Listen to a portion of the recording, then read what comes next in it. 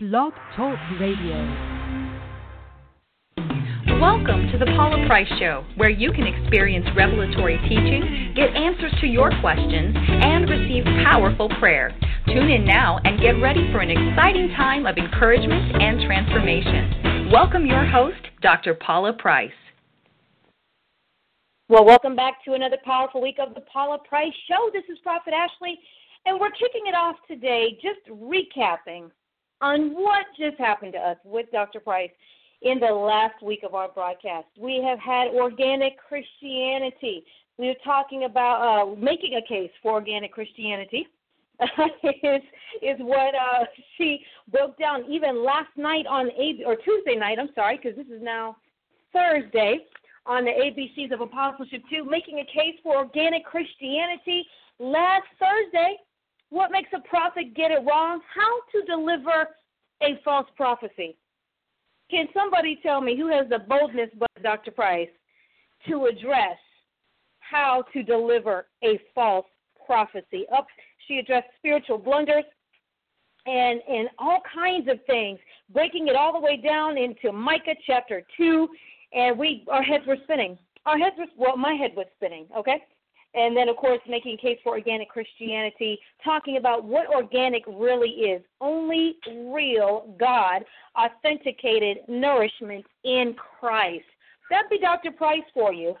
Coming up with an acronym for Certified Organic Christianity. That's been our problem. We've gone inorganic.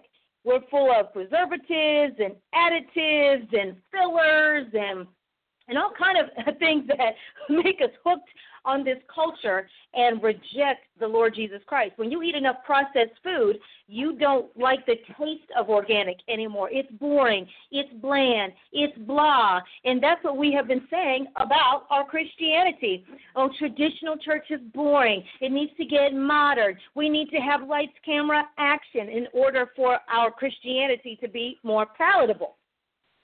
As a result, in many of these places, they've lost the true essence and richness of their salvation in Christ and have, in fact, migrated away from it. So we have the filler foods, the additive saints, and and you broke into how God didn't build Satan to quit. He built Satan to see if you'll quit. Man, oh man, oh man. She was powerful on that. And she said that Satan is like quality assurance for God.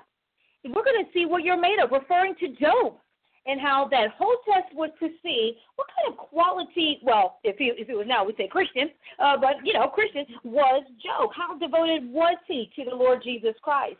And when people train you in the truth, you feel powerful, which is why we, as apostolic Christians, following the one that God has anointed for this Dr. Paul Price, everybody says, I feel so powerful in my walk with God. I feel strong. I feel revived. I have direction. My passions have come back with the Lord. That is when you know you have been feasting on organic Christianity. So, I don't even know what's going to happen today, okay? I don't even know, but I am excited. And then are you operating in heresy or hearsay? Actually, she said, are you operating in hearsay gospel? Which is what our assessment actually pinpoints if you are susceptible to following hearsay versus recognizing the authentic truth. And now, without further ado, I had to do my intro. Dr. Price couldn't stop me today. I just jumped in and took over. And so here she is, ready for you. Dr. Price. Well, I have to tell you that I appreciate Prophet Ashley. I keep telling her I'm grooming her for the future. You know, the person that you trust to speak in your stead, speak in your place, sit at your desk, sit in front of your public or address it, is the person that you have a lot of confidence in. And I do have great confidence in this woman of God. She's been on a number of tracks because in my world, if you're going to be close to me, we are not single-dimensional. We are multifold, multifaceted, and we just multi. So because the goal is that we get you to multiply. So she's been on her AIT, Apostle in Training program. She is actually in my inductee program where we induct people into the commissioning track. We don't just throw our hands on people because the Bible says, lay hands on no man suddenly, and that word suddenly actually means impulsively or rashly or thoughtlessly, and so, or hastily. And so God has those words for us. Suddenly means, rashly, hastily, thoughtlessly, And so we don't do that in my organization. We have a step between you've been discovered and you have arrived called probation or inductee or training. We have several tracks. And so she's been on the track so that by the time she hits her 20-year marker with me, is that right? We were just discussing. It will be 19. 19 years marker with me and your, that leadership range birthday.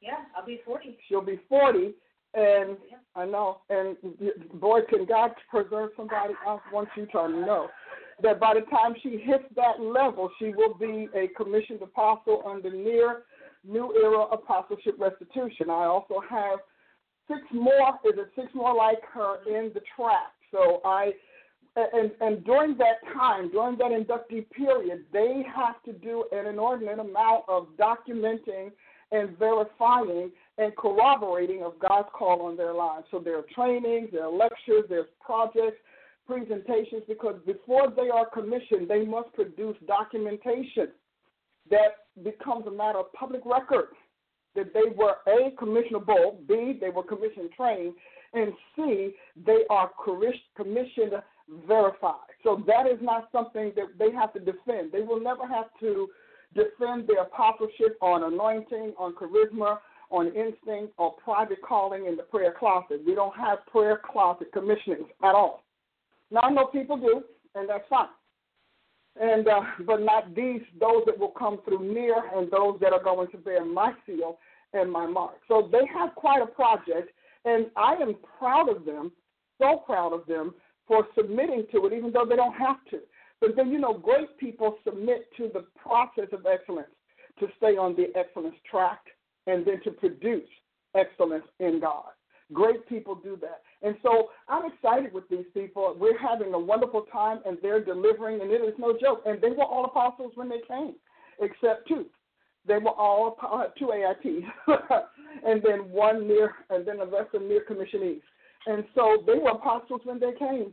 And the reason that this is important, at least for as far as we know and as far as we see, is because we want them to step in ready to do the job. OJT, trying to figure it out, how to think, how to process, how to answer questions, how to debate and confront, how to defend the faith. I mean, many people don't realize Paul spent the lion's share of his apostleship defending Jesus Christ, defending the faith, defending the new God that has just stepped in and knocked out every other one. And so he spent the majority of his time doing that. And he was articulate because of the years of training that he had before he met Jesus Christ, his trips to heaven, his classes. Because remember, Paul was not in the 12 apostles' classes. He was not there. Judas was found out to be a counterfeit, and so he self-destructed. And Matthias was appointed by the apostles. So those apostles that were with Jesus firsthand became the guardians of the entire commission. They became the guardians of the kingdom, the guardians of the faith, the guardians of its doctrine, and also the developer of that doctrine. They distilled that doctrine so that the churches could have it. And so I'm excited about her. We have a similar program for prophets, and they're willing. Great people will wait. Great people will wait for the precious fruit. And the hasty will just snatch it when they can. And so when you know you have something good, your good is raw, you understand if you're meant to be at the top, if you recognize your good, your natural talents are raw, you immediately look to refine them, to perfect them, to polish them so that they can withstand the reason God called you to do something. So these are some powerful people. I'm excited about them, and I just, for some reason, felt led of God to take this opportunity to bless him for them. So within the next year or 2, they will be ready to present their commission portfolio and to show how and why and to what extent God made them his apostle in this era, under this new era, apostleship. Restitution. Isn't that great? I've never talked about that before, Ashley. I can't even believe I never did. I know. I know, Ashley, like, because I'm living it. For real. Well, we have about 35 to 40 hours of homework a month of Dr. Paula Price homework.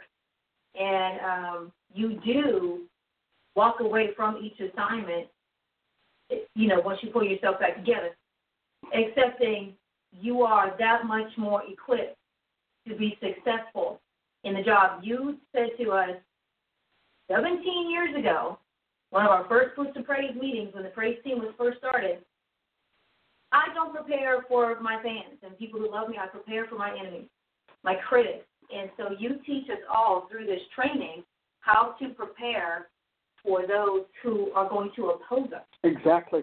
And not for those who are going to love us. Well, because the people who love you forgive you.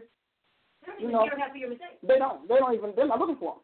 But the people who hate you can't hear your excellence. And so that's really where we are right now. So my attitude is I write. Dr. Price, why do you write? Why do you write the way you do? Why do you thoroughly do this? Why do you research? Why do you dig? You know for a fact I'm researching something just about every day of the week. And, she can tell you that firsthand because there's just that much to know. Why? Because right now, every apostle hitting the scene today has got one major enemy called culture. And although culture is a sweet little word that just sounds like we're refined, we're sophisticated, we're modernized, that is not the root of the word culture. The word culture comes from the word cult, from which we get cultus, from which we get our word cult. All right, so, and it actually pertains to the religious practices, rituals, and community of a deity. So while you're being a culture-crafted Christian, you are literally also becoming an antichrist Christian because culture is anti-Christ. Now, it would be very difficult for you to understand this if we weren't living in such proof.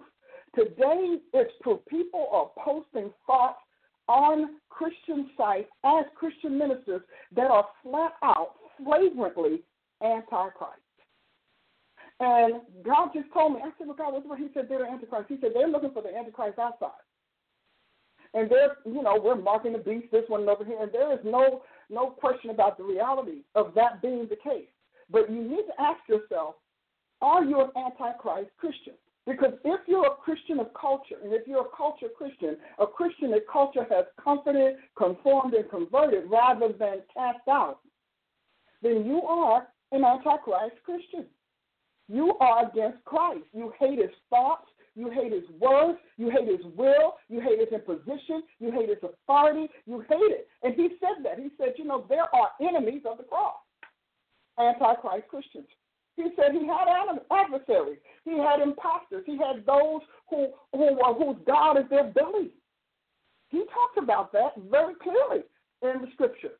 And so some of you are Antichrist Christians and you didn't plan to be. You did not wake up and get saved and say, I'm going to be an Antichrist Christian. I'm going to be a Christian that stands against Christ. Anti means against Christ, against Scripture, against orthodoxy, against the true church, against apostles, against the prophets, anything that is part of the authentic package that God Almighty himself sent from heaven to earth, against the Holy Spirit. That is Antichrist. You didn't mean to be.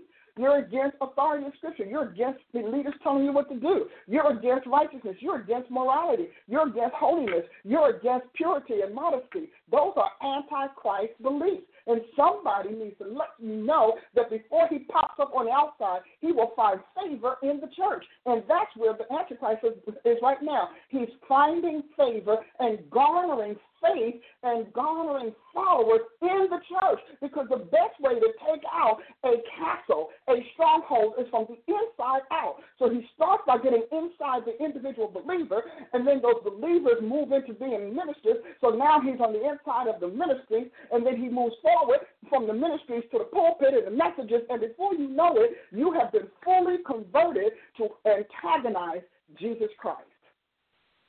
and your culture has celebrated you, is lauding you for it. Not lauding, but that too, but lauding you for it. You're being applauded for being a free Christian, for being unencumbered, for being anti-biblical, and for being unscriptural. You are applauded for that. The world is paying you to do that. Now, some of you did not intend to do that. You didn't intend to be an anti-Christ Christian. You didn't intend to be carnal, and you certainly didn't intend to be culture, because culture, Christian, is the new word for carnal. Culture and carnal, in God's mind, are synonyms. But you didn't plan to do that. That wasn't what you planned. You were that little kid that grew up with your grandmother praying, holding your hands, making you read the scriptures, making you speak, talk, handle your Bible, making you learn the words. You had to learn the Beatitudes. You had to learn the Ten Commandments. You had to learn how to love your neighbor. You had to sing in the choir. You had to stand and pray and listen to the pastor. You had to go to Sunday school and Bible class and all of those things. Your parents probably raised you in a very rich spiritual culture, but Satan didn't call it rich. He called it rigid. He called it rigid because, like Job, he couldn't break their hedge around you. And because he couldn't penetrate the hedge of your heritage, you were well versed in the rules and in the mannerisms and the behaviors and the cultures and observations of Christianity, but all the while he poked your spirit and caused you to stew against it, and you fumed, and you didn't like it, and you vowed, when I get older, I'm out of this church, I'm out of Jesus, I am doing Jesus, I am not doing that, I will not be religious, and all of that, and as soon as you got old enough, you broke your own hedge. You broke the hedge of your heritage. And when you broke your hedge, you, like an open window, in a hot room, people get hot and they say, I want to let in fresh air. They go to their window, if they don't have an air conditioner, they go to their window, and guess what they do? They open up their window, and air blasts in and they cool down. What they don't see are all the other invisible, imperceptible things that come in through that open window. And sometimes they see the bugs come through. They can see the squirrels or whatever trying to get in. And so you have to recognize you broke your hedge, and when you did, you became fair game for every spiritual anything. And because you had already dumped your mind of what you were raised in, because it was religious, it was rigid, etc., you had no defenses because you put yourself and your faith on the open market. So you had, you had this open air market for your faith. And people, they proposed, you had bids, you did all of that, trying this, testing that, and even going to the whole extreme of irreligion, and some of you atheism. And then God brought you back because God said none can snatch them out of my hand. He brought you back, but he retrieved a contaminated product. He retrieved a stained and confused, muddled product. No, not everybody who is fighting for the Antichrist even knows that they're doing so. The others don't intend to. There are a lot of them that only know how to fight this way, being totally oblivious to the reality that they're fighting against the Christ they love. So this is not a statement that says, boom, if you don't do this, no, this is not that kind of statement. But this is a call to wake up. This is a plea. I'm presenting a case, pleading with you all to think differently because you might be fighting against God. Gamaliel said that to the Jews in the Sanhedrin who were fighting the 12 apostles. Now, he said nothing. No, yes, he did. He said one word about Jesus' ministry and Jesus' crucifixion. He said, well, it is befitting that one should die for the whole. So he understood, even if he didn't always agree with, he understood heaven's cosmos. He understood heaven's process. in heaven's regiment for bringing salvation to the nation. So he said that. But now Jesus is gone. The Holy Spirit has come. The apostles are standing in his place. And now they're in jail. They do one miracle, next thing you know, they are in prison. And so he says, you know what? You need to leave this alone. Because God was getting them out of jail and shaking up stuff and whatever. So they was like, wait a minute, maybe we need to look at this differently. Because they were not going quietly into the night. They were standing up and they were fighting and angels were getting them out of jail and they were being empowered and souls. It was a really powerful time as God shifted the earth from the powers of pantheons and polytheistic deities and pagans to the monotheism and dominion of its rightful heir. In other words, God was giving the planet back to his son. Oh, somebody don't have a thing. Where's my cloth? Hallelujah. That's why I have a cloth, so I don't scare you half to death. But think about it. The whole of Pentecost, the whole of the church. See, as far as the basic Christian today is concerned, Pentecost was about birthing the church and making Christians. But for the apostolic, for the apostle and prophet, the Pentecost was about giving the world back to its rightful heir. All of Jesus' parables had some element of that objective in it. She's getting ready to throw it at me, guys. Are y'all ready? Come on, talk it. Stop it. Ashley. Yay. Ha! Now, back on. Okay. So hear this, because we're going in a direction in God that the world is going to be stunned about. Now, if God did that when there were only less than 20,000, 25,000 Christians in existence by the time we got to, the thing got in swing, what do you think he's doing today? God has already given the word to the Lord. Second Psalm tells you what's going on. The nations of this world have imagined a vain thing, and they are fighting against our Lord and his Christ. This is Jesus' inheritance, and I don't care what the devil says. I don't care about the delusion. He's supposed to lie. He's supposed to persuade you not to want it, because he himself is hunting for his own populace. He's hunting for his own subjects. So he is not going to tell you the truth, but it is our job to get the truth to you. So here we are. God did all that he did on Pentecost to he literally sent Jesus in the person and in the being of the Holy Ghost in his entire realm.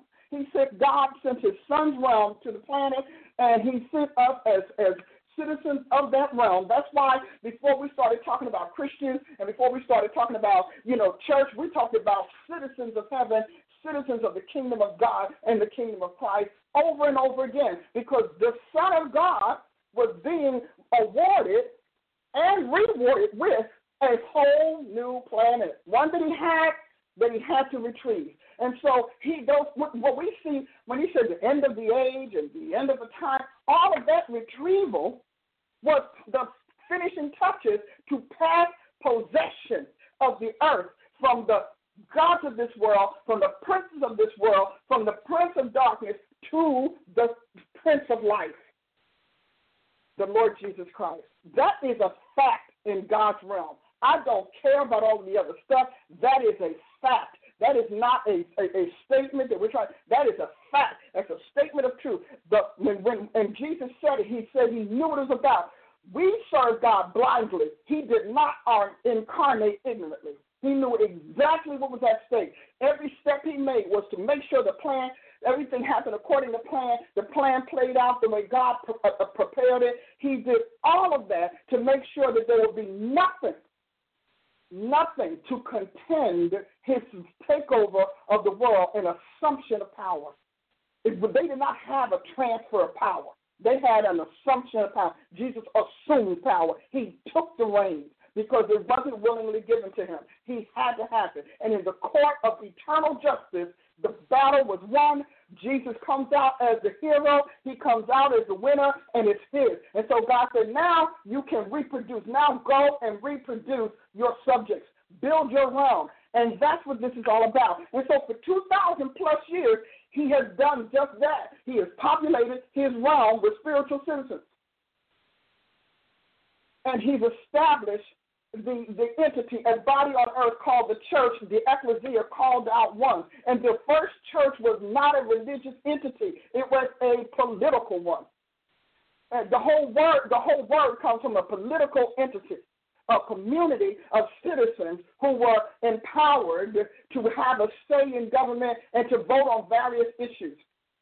If you get my series entitled "The Pattern of the Ecclesia," I think it's 3 tapes or 3 audios. I'm stating myself, but 3 audios. But if you get that, the church's role and duty would make sense, and then you'll understand why I'm using words like Antichrist Christians. We have anti-Christian Christians. We have Antichrist Christians. I want to say it again and again because I want it to ring out there in the atmosphere. I'm coining that phrase. I'm coining it because you don't know what the problem is. And all cultural Christians are Antichrist.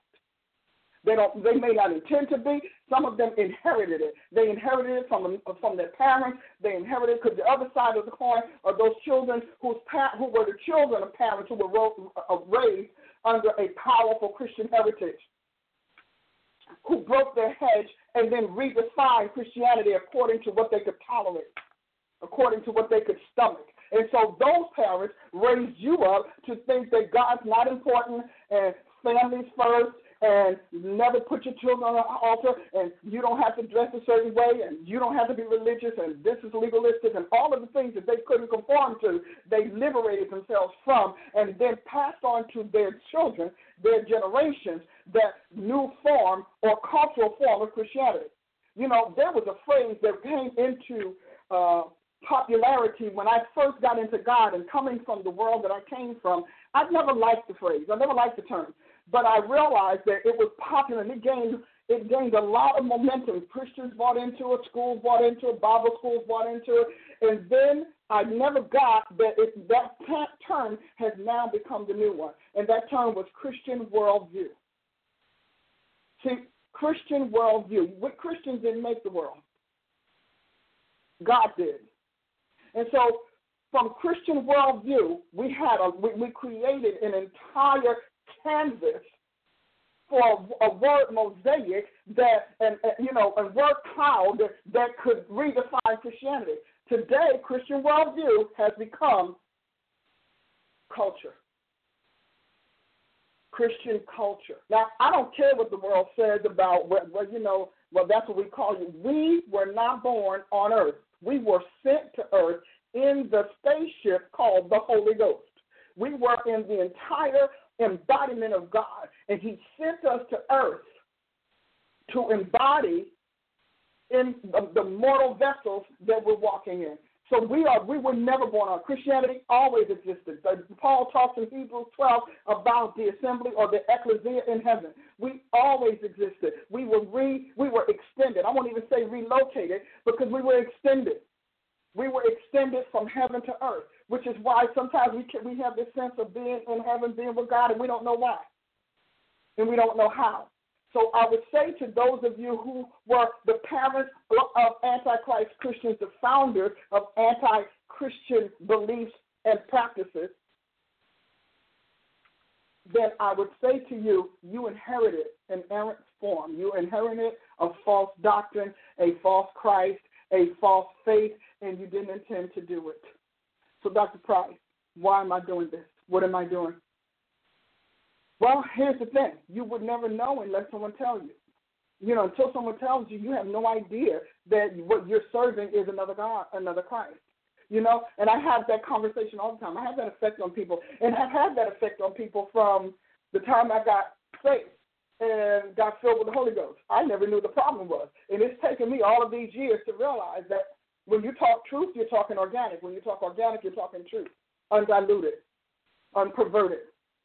When you look at that, everything in Scripture talks about organic faith, unperverted, unpolluted, unconverted, undiluted. All of that is speaking to a pure product. Receive with meekness the sincere word of God, which is able to save your soul. What does that mean? That means that an insincere word will cost you your soul. And so having the strong meat of the word that is testified, we can say we got a deep word in our church. It's not deep in God's definition if it doesn't build your sense of God's righteousness.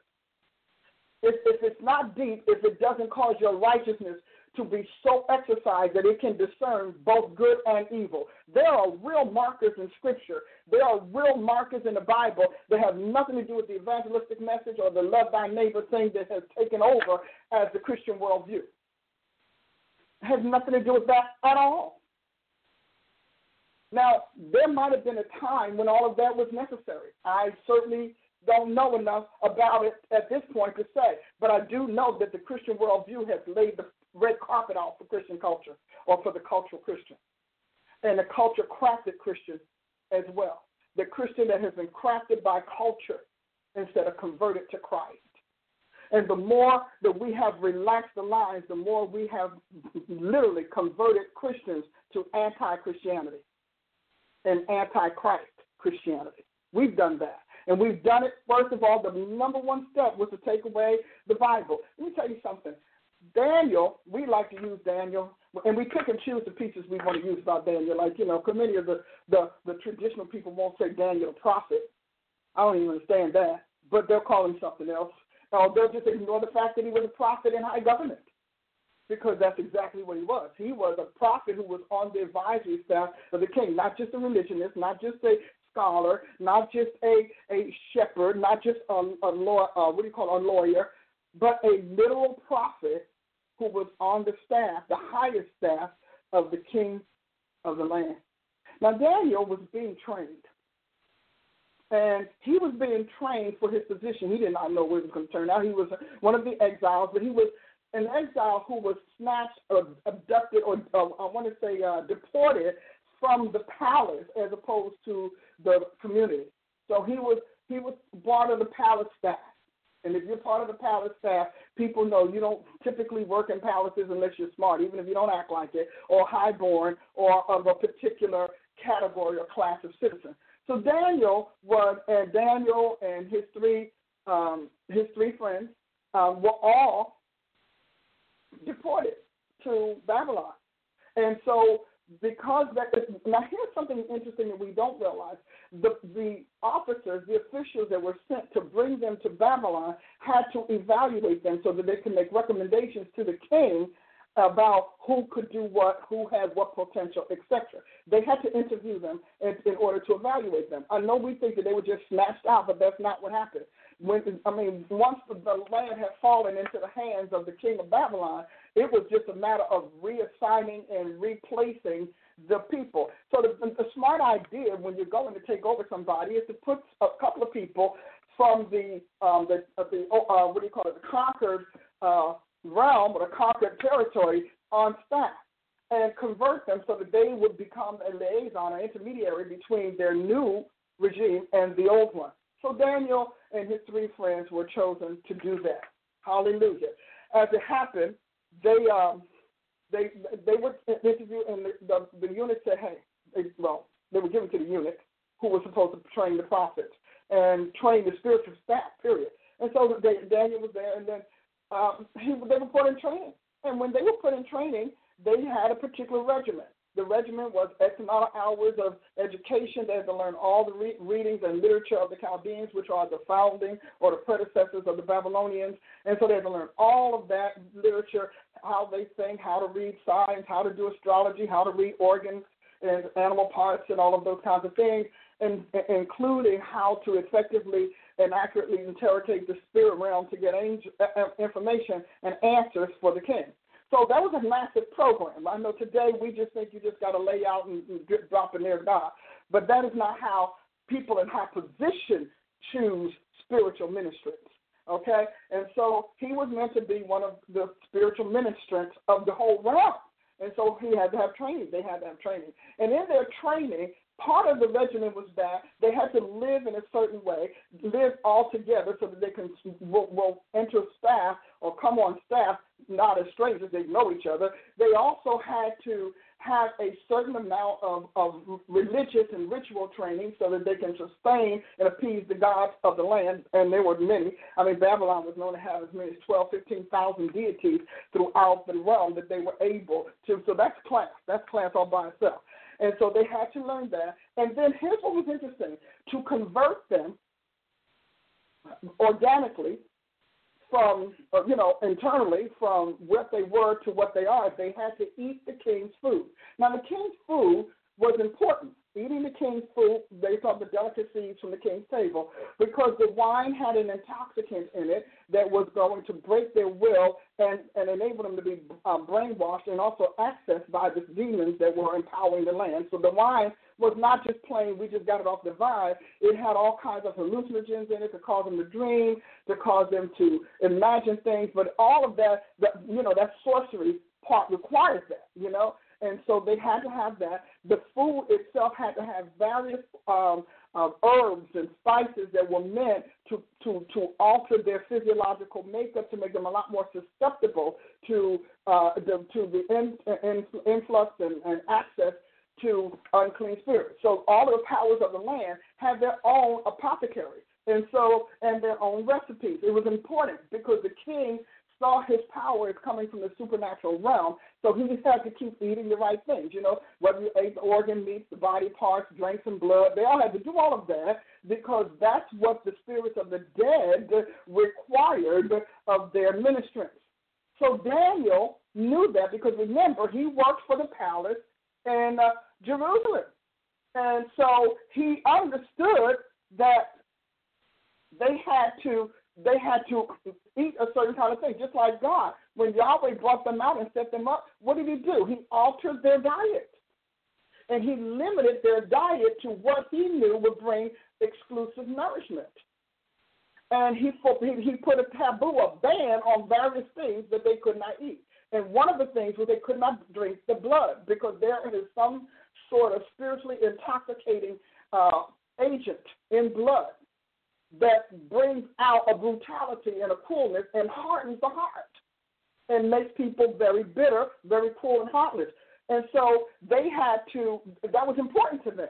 So to God, and so he wanted his people susceptible to him, resistant to his adversaries. So he said, these are the things that you will do. And he laid out their drinks, he laid out their drink offerings, their nourishment, their worship and oblations. He laid it out. Well, Nebuchadnezzar, understanding that, he's reversing that. So he's flipping it. So you are going to drink the blood. So wine was often mixed with blood. So you are going to drink the blood. You are going to take these hallucinogens. You are going to eat this bread with this so-and-so. You will have this bread on it. You will have animals that were fed this particular thing so that it would always be with you all the way around. So they assimilated culture academically, psychologically, religiously, spiritually, and nutritionally. Powerful stuff, isn't it, folks? Because I'm telling you why we're organic Christians. So they did that. And so and Daniel understood that. So this is what he did. The Bible says Daniel purposed in his heart that he would not touch. He didn't want to drink anything but water. Just give us bread and water. He knew I could be pretty safe with bread and water. If I had meats, the meats are artificially altered and they were injected with things to guarantee that that my will would be broken and that I would not be able to resist the spiritual thing. My judgment would be cloudy. My perceptions would be off. So he literally said, okay, bread and water. And so the eunuch said, you got to be kidding me. Because, see, they also had to become obese. They had to become fat. Because back then, obesity was a sign of prosperity.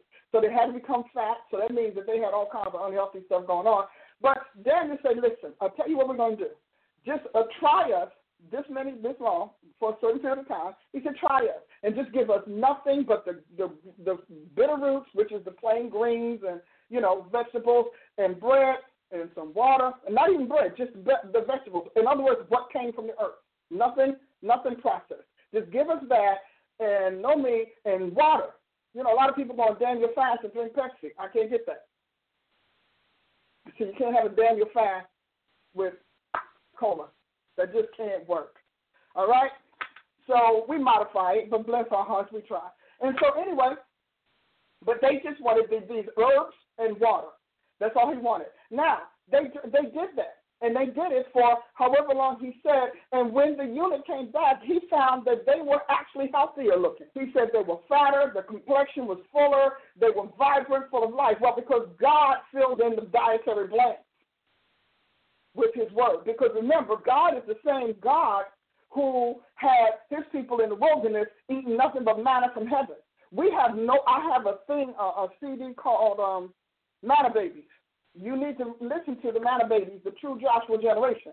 And so I have a CD called Manna Babies, and in this CD we talk about the physiological and psycho-emotional effects of them being in the wilderness. Now, most people would say, wow, they must have been whatever. But listen to that CD. It will help you. So anyway, we go, and Daniel does it. And so now Daniel is not getting visions by hallucinations or hallucinogens. He's not getting visions. He's not having, dreams by other forces. God has cleared out anything and kept everything Babylonian that would pervert his faculties and distort his abilities and his judgment. He has blocked them because Daniel made a vow. So for 3 years, because there's 3 years of training, so for 3 years, they never ate anything, and the king never knew it. Because the eunuch wasn't going to tell him because that was going to cost him his life. So he never knew it. The trainers never knew it. But every day, they just fed them what they would eat. That's it. Finally, and I'm sure that Daniel wouldn't have changed that later on down the line because it worked. And he understood God's purpose. Part of why you can't obey God is because you don't have a broad enough teaching to give you the frame of reference for what's motivating God to do what he does. Most Christians could care less why God does it. They just want to bash him for doing it. And so as we go on, Daniel turns around and they have their final exam. We don't recognize they have a final exam, and it's an oral defense. So they have to create an oral defense. The king creates an oral defense program for all of these potential divine communicants and spiritual ministers to stand before him to qualify who should be in the palace. And so they have this, and the king is, I'm sure he is throwing questions at them left and right. And they have to answer them. And so you have to understand, it's the king's grace that if you fail the exam, you get reassigned. Because you could be just sent to grade. Because by that time, it didn't matter. It depends on if they didn't like you, it didn't matter. People didn't get pink slips and layoffs and carrying on. So Daniel and his 3 friends are interviewed. They have to give their own defense. He asks them questions about Chaldea. He asks them questions about the cult, about spiritualism, about organ reading, and all of those kinds of things, all of the things that the job entails. See, we train prophets to just be public. We don't train them to execute what the job entails. But the king can't lose because a prophet's word has got to determine whether or not he enters into a warfare, goes into battle, or restrains, whether he sends forces or whether he keeps everybody home. And that prophet's word was literally the spiritual bedrock of all policy and all of the country's plans and initiatives. So that was important. So therefore, when he chose a prophet, that prophet had to know what they were doing. So here comes Daniel. Daniel, his 3 friends, they do it, and the king says, yeah. And he's marveled. Do you realize that we said, well, they fell him 10 times, but listen to me. Kings, people in high seats of authority, have folks vying for their approval and their favor and their positions all the time. So they've had the best of the best, the top of the top, because Christianity has never met God's top and God's best. We cannot guard his excellence like that. Instead, we've been taught to indulge. We've been taught to lower the bar, to lower our expectations, to forgive lower bars. That's how we've been taught. And that's how we've been trained as charismatic Christians. I don't know about all of the others, but I was just looking at the state of the church today, looking at the losses that Christianity has suffered, just looking at the bleed out from the faith. I would say that that's pretty much the standard across the bar. But not Nebuchadnezzar, because Nebuchadnezzar is like my whole realm is laying on the line right now. So this is not a nice little congregation, little old village over here that I don't have to worry about. My entire realm is at risk. So he says to them, he lets everybody know of all of the presumably thousands, because they have to cover the realm, so of the presumably thousands and maybe tens of thousands ministrants that they could choose, he gets the best of the litter, and from the best, he decides who works in the palace. And he says that they're 10 times better than all. Now, that all doesn't mean he sat there for 15 weeks and interrogated and interviewed everybody. What it means is that based on the judgments of his leaders and his own inspectors and his own assessors that brought him only the best of the best that were worthy of him, that he could honestly say that they were 10 times better. So they are 10 times better. He brings them in. He changes their name, and he names them after the gods that he thinks are the most powerful in that capacity. And so he literally surrenders this new staff to the gods of the land, which is why I say every man walks in the name of his God. And so he surrenders them to the gods of the land, and they become the ministrants of the palace. Now, he already had a leadership team, he had a powerful team, but still, that's what he did. Now, listen to what happened. So then God is ready to promote Daniel. Oh, somebody, hear me. God's ready. Because, see, God is like, my people might be here, but you will not be their God. So I'm going to stay in touch.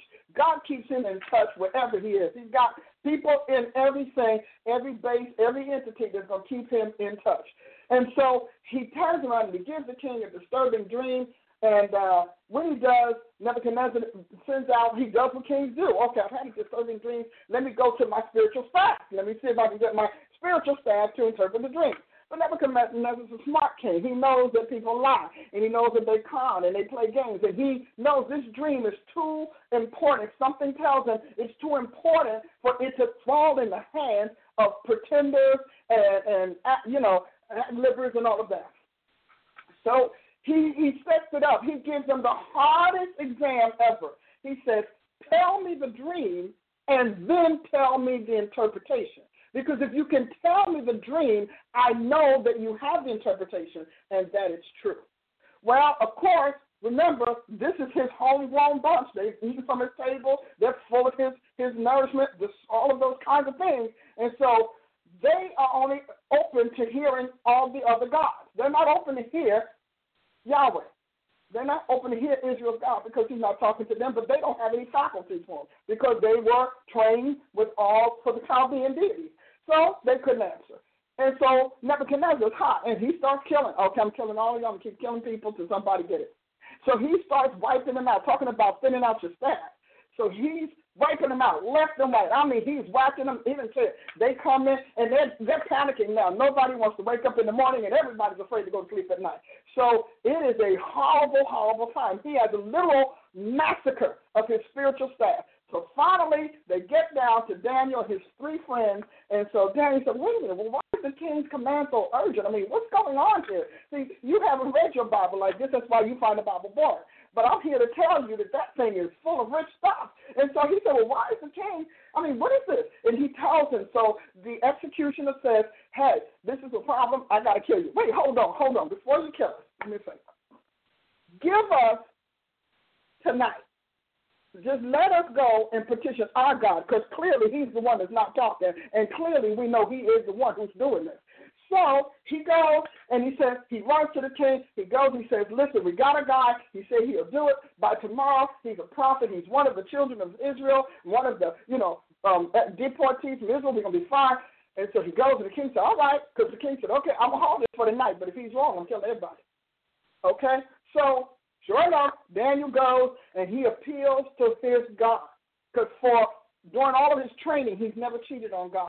During all of his service up to then, he never cheated on God. He kept himself distinct, not divided from, but distinct from the community and from the Babylonians. So he and God has cut covenant. But here's what's interesting. God knew he could ignite that because he knew Daniel was equipped and educated and able to make him look good and to get his points across. Today, they don't care if you all make God look good. They just want to make themselves look good through what you do. But that's not how the people who make it in God's history and God's annals are trained. So Daniel comes, and he comes to Nebuchadnezzar. Nebuchadnezzar says, so you the one? Yeah. So can you tell me the dream? And its interpretation, he said, listen, I don't have it. There's not of my own strength that I can do it. But there's a God in heaven. Look at that. He didn't take God's glory. He didn't take credit for it because he knew the whole deal was to introduce Nebuchadnezzar to the God of gods, the God in heaven. So here we go. Because remember, they're in Babylon. This is Nebuchadnezzar's realm. And so Daniel tells the vision. And he said, this is the vision. You were on your bed and you were having some thoughts. And these are the thoughts that filled your head. And then this is what happened. This is the image you're talking about. He said, now that's the vision. And he said, no, that's the dream. He said, now let me tell you the interpretation. And he began to rattle off the future and gave him the history of the world leading up to Jesus Christ in that interpretation. Because Jesus Christ is the spirit of all prophecy. The testimony of Jesus Christ is the spirit of all prophecy. So anyway, so Nebuchadnezzar is floored. He is floored. All the other people are like, thank you. They will thank you, whatever deity, thank you, whatever your name is, because they get to live.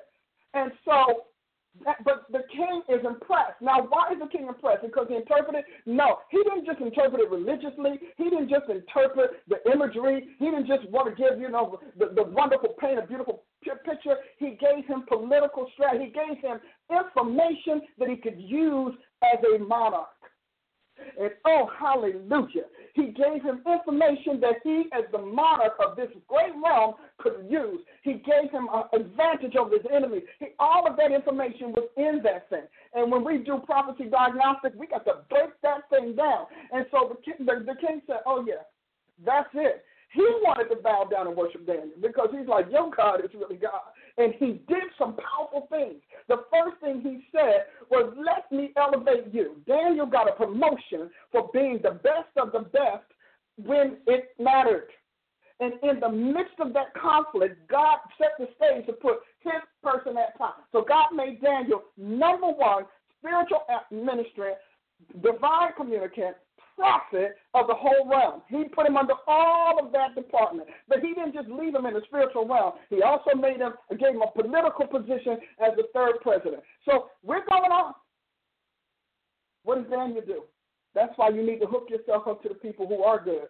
Because when Daniel got promoted, Daniel knew he needed to have his own folk in place, and he had to know who was equally trained and equally up to the task, and that was his three friends, Shadrach, Meshach, and Abednego. But their training, they had already been trained in God's way, and God allowed them to get their world training later, and then enabled them to filter both of them and reconcile their differences so that God himself could become the God of the land, because every man walks in the name of his God. Now, I cannot tell you, and I won't tell you, that Nebuchadnezzar made Israel's God the only God. He didn't. He couldn't. But every time he cut up, God would just come and get him. So he found out that he had at least make him the number one God. All right, so we're going to have another bunch of them, but he's at least going to be the number one God. I know this was long today, but I want to tell you why organic Christianity is important. Because Daniel just settled for herbs and water. Because he purposely took out of his literal diet, his nutritional diet, everything that would pervert him, that would cause him to stand and comprehend and weaken his nerves and weaken his resolve about his faith. He did not allow that into his body. Oh, somebody hear what I'm saying today. Because he did, bless God, God knew he could trust him as his man.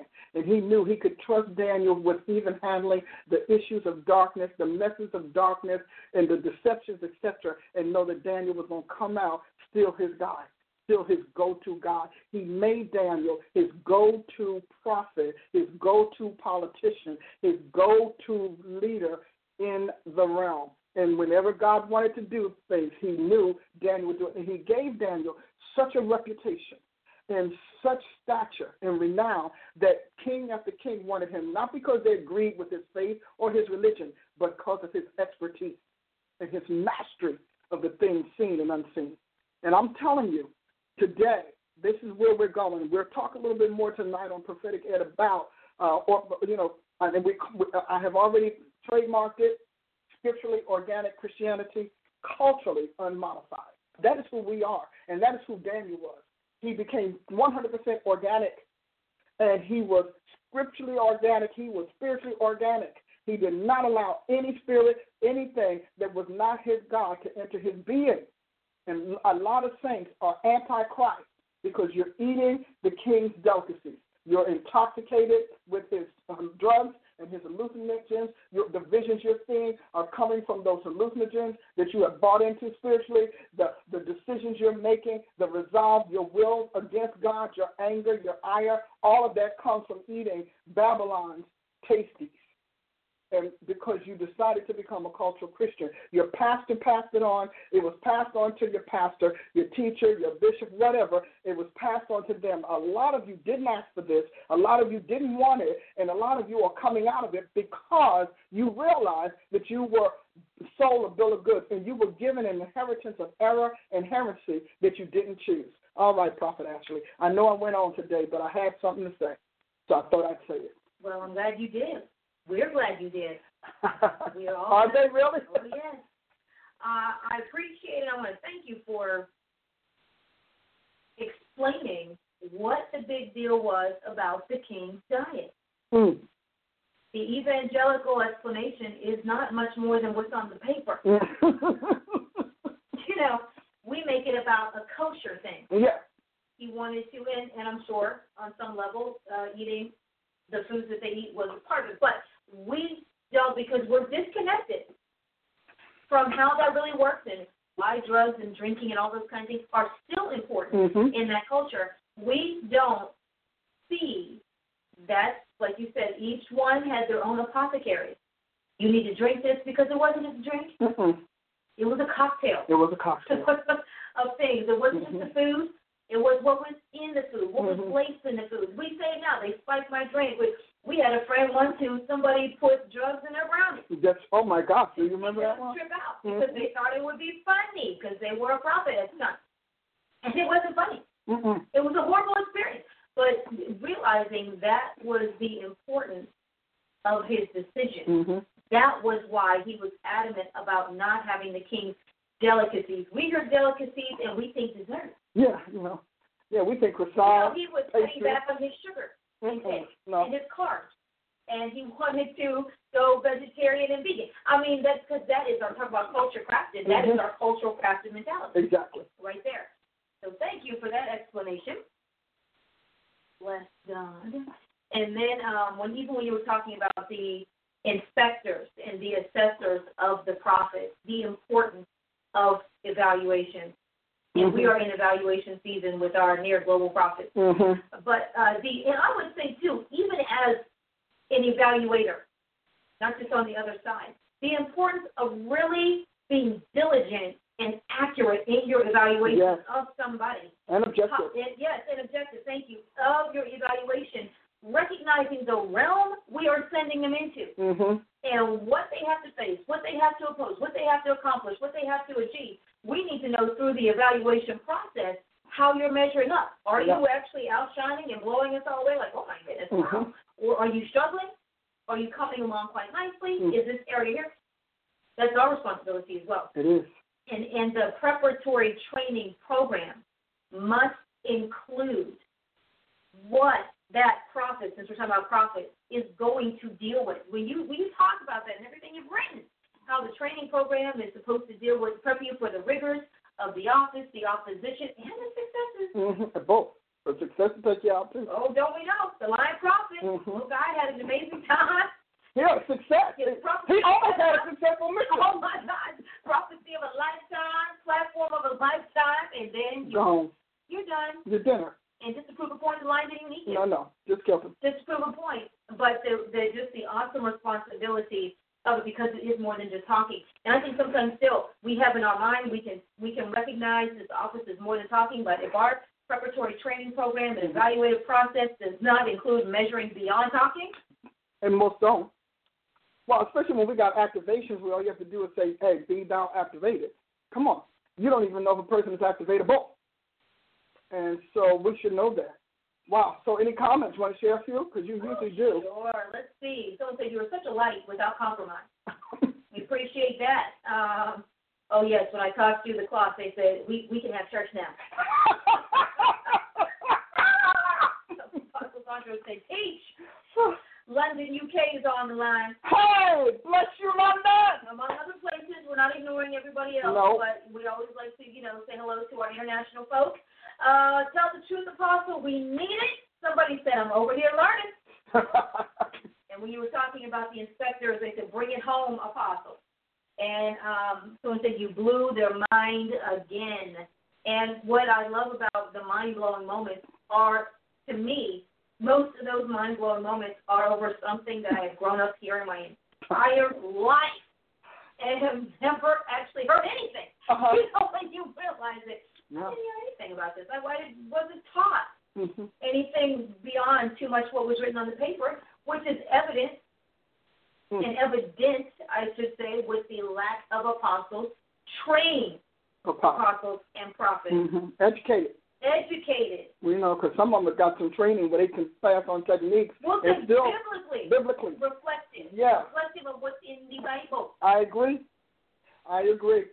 One of the things that God said, he said, tell them that I send apostles to muscleize evangelism. I said, okay. So we actually bring muscle to the evangelism because evangelism typically stays in one vein of the gospel. And you know in your class that there is at least 20 of them. But one vein of the gospel, and it's that soul-winning vein. And so all of the other things God leaves on apostles and prophets. Did you want to share that because you're cracking up over here? Bishop Peterson, she just said you tell the gospel truth. And when you know people, you can hear their voice. I know it. You can hear how they probably would say it. I love it. And so I just thank you today. I know we went over, but sometimes it's important that I equip you. Now, hit that button because we're getting ready to go to phone calls, and I definitely want to minister to you and pray with you. But I'm not the Candyland woman.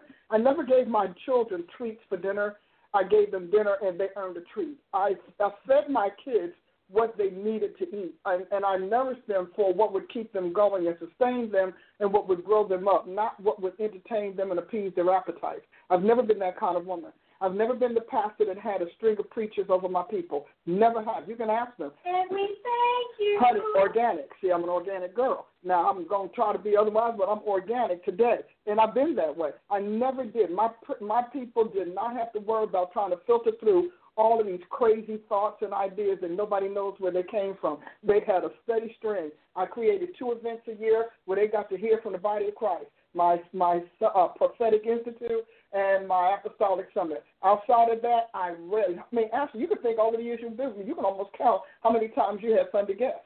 Outside of conferences? Outside of those times. You can't even name them. Oh, I know it's less than 5. Because I don't do it. Years. Because I take responsibility for my family, for my duty, and I feel like this. I'm supposed to feed you. I'm supposed to grow you. And I know that having a string of folks come in only inseminates people with confusion and then raises up conflict. Well, so-and-so said, well, Pastor never told us. No. Now, I did bring in the people I trust. And when I trust them, I gave them their time because, and it's not a lot, to be honest with you, because I had a lot to get out to my people. Not because I don't think God has people who can, feed us. That's just so erroneous. But I had a sufficient, and I was producing a product, so that's why I did it. And so I told them, you should watch this person. This person look crazy. You should go to this meeting, whatever. How about I couldn't get my people to go to other meetings? I never. No, their first question was, well, are you speaking? Are you speaking now? No, I'm not. Are you going? No. So you need to play nice and meet people and socialize, please. Yes, and let them know I care, because I do. I care about the body of Christ. I care about my peers and colleagues. But I just know that watching the deterioration of the church and the denigration of the gospel, I just didn't want my people to have to be exposed to that. And I wanted to give you tools to help you defend yourself. I didn't want to just equip you. I wanted to arm you. Prophet. Hold on. Before you go to Prophet, hold on, Prophet Adia. Hold on, Prophet Adia. While we're still scoping, I want to make this non-related announcement. Okay. That February 21st is your birthday. Yes. I want the whole Periscope world to know, so write that down. Yes. And I know Prophet Adia will be sending out emails to inform you. February 21st, which is a Tuesday, by the way. Apostolic Christian. Oh, come on, Jesus. Is Dr. Paula A. Price's birthday. Yes. We will be letting you know how you can contribute and shower this apostle. I want her to wake up to a stack of cards and presents that I'll be picking up from the mailbox all month long. And just say, we love you, Dr. Price. So I want to put that out there at the beginning of the month. Yes. Instead of waiting until like the week before. Like, yeah, it's my birthday next week. Did y'all know? February 21st. Yes. And I do. All over again. Doing it again. 19 again and again and again. And so I'm excited about my birthday this year because it's just mostly because of my people, because of you. You all have showered me with such love and affection and such support and attention. I appreciate it. I know that, you have options. You have many, many options. You have tons of options. And I'm sure endless demands on your time and your attention. And I don't take lightly that you include me in it and that you schedule me for Tuesday and Thursdays, Mondays and whatever. So, yes, I do love you. And you all have given me a great year. And I just thank you for that. So I'm looking forward to my birthday. Help me celebrate. And Dr. Price wants to celebrate. I do. I love to celebrate. And it blows me out the water. I just love it. I do. And I love celebrating the people of God, So thank you so much. Prophet Adia, are you there? I am here. Can you guys hear me? Yes. Wow, what a powerful show. What a powerful show today. I won't belabor the moment because I know we want to get to our callers today, but really powerful show. I think that one thing you said earlier that's so important is how being culturally Christian is essentially being anti-Christ. A lot of eyes opened on that one today. This is the hour, the season that we need this because the church has revamped itself to a place where it's almost unrecognizable anymore what is truly God versus what we have culturally said is God. So I think that is something that you broke the ice on today, that conversation that we need to keep having. So it was a powerful training today. She says it's a conversation. I love it. Okay, yeah. No, you go out with friends and talk about that. Oh, yeah. And really ask yourself, how about the other part? And that is a lot of Christians were born again under the culture-crafted Christianity, which means they all have a false salvation because they never had to repent. They never had to change. They never had to be holy. They never had all of the things. The Bible says that all of those have signs. Bear the fruit of repentance. Bear the fruit of holiness. Bear the fruit of righteousness. I did a class once on all the fruits we're supposed to bear beyond the fruits of the Spirit, and it was amazing how many of them showed up. But in any event, Prophet Adia, I thank you for that. That's really good. So maybe we'll all have a conversation on it. How about that? Yes, I think we should. And if you guys have some things that you want to point out in the conversation, just hashtag the Paula Price Show so we can try to pick up on the thread of what you guys are talking about from today's program. Amen. Well, God bless you. Periscope, I will see you tonight, Prophetic Ed, where we're going to talk about where the prophet fits in organic Christianity and how we can use organic Christianity to get delivered from false prophecy. I think we should. What do you think, Prophet Ashley? Good afternoon, Periscope, 8 o'clock tonight, Central Time, Prophetic Ed. See you then. Prophet Adia, we're turning it over to you. All right. Well, we want to welcome you to the second hour of the Paula Price Show. If you're listening on the line right now, we need you to press that number 1 so that you can speak with Dr. Price. If you have a prayer request, if you have a comment on the training, either one, if you have a testimonial that you want to give her, you can press that number 1 right now so that we can get to your call during this second hour. For those of you who are joining us for the very first time, or if you are a newer listener, we want to let you know where to find us. You can find Dr. Price on Facebook.com/Dr. Paula Price. You can also find her on Twitter. Her handle there is @Dr. Paula Price. Really easy to remember. You can also join our mailing list online. I'm going to give you that website right now, www.drpaulaaprice.com. www.drpaulaaprice, A there in the middle, and then you'll be able to reach us online. Dr. Price has been doing webinars every Monday night, so if you want to be a part of the webinar community, it's nothing more than just a click. So it's a click away. You want to go to the website, drpaulaaprice.com, and click on featured webinars. You can also click on the link that says Train Me at the top, and you'll be able to browse all of her available webinars. She just finished up with a series on marriage and dating. That will be available soon as a set. So you can look for that to come. But there are great webinars there already. One of them on prayer and intercession. She has a 2-part series on prayer and intercession, so you don't want to miss out on that, as well as many other classes that are now available online at drpaulaaprice.com. So make sure you click that Train Me button there, and you'll be able to get all the access. Our assessment sale is still going on, so don't miss out on that. If you've heard Dr. Price speak about getting assessed for your fivefold ministry sphere, then do this. Take advantage of this. We have a 20% off right now of our assessments, and you can get those online 2 places, drpaulaaprice.com or ppmglobalresources.com. Want to give a huge shout out to all of our Twitter fans, all of our Facebook community, and, of course, our Periscope family. We love you. As Dr. Price mentioned, she'll be back live tonight, 8 o'clock p.m. Central. Do not miss it. It's Prophetic Ed Thursday, so we'll see you guys tonight on Periscope at 8 o'clock p.m. Prophet Ashley, back to you. Have you ever wondered, why do I hear from God? Is what happens when I pray normal? Why do I think so differently? Is my relationship with God unusual? How do I explain my experiences with God? Does anyone else experience these things? I have so many talents, but how do I find my purpose? I know I'm called to ministry, but where do I begin? These daily questions lead to one solution. Introducing the Standardized Ministry Assessments Series. What was on God's mind when He made you? Find out how our assessments can help you uncover your greatest mystery, you. Our standardized ministry assessments consist of 800 ministry-specific questions, 114 ministry-based categories, 50 ministry classifications, a comprehensive gift analysis, 5-fold office identifiers, automatic response indicators, targeted benchmark scoring, automated result interpretations, custom readiness path options, call-specific recommendations, personal ministry advisement. Is this basically a personality test? No.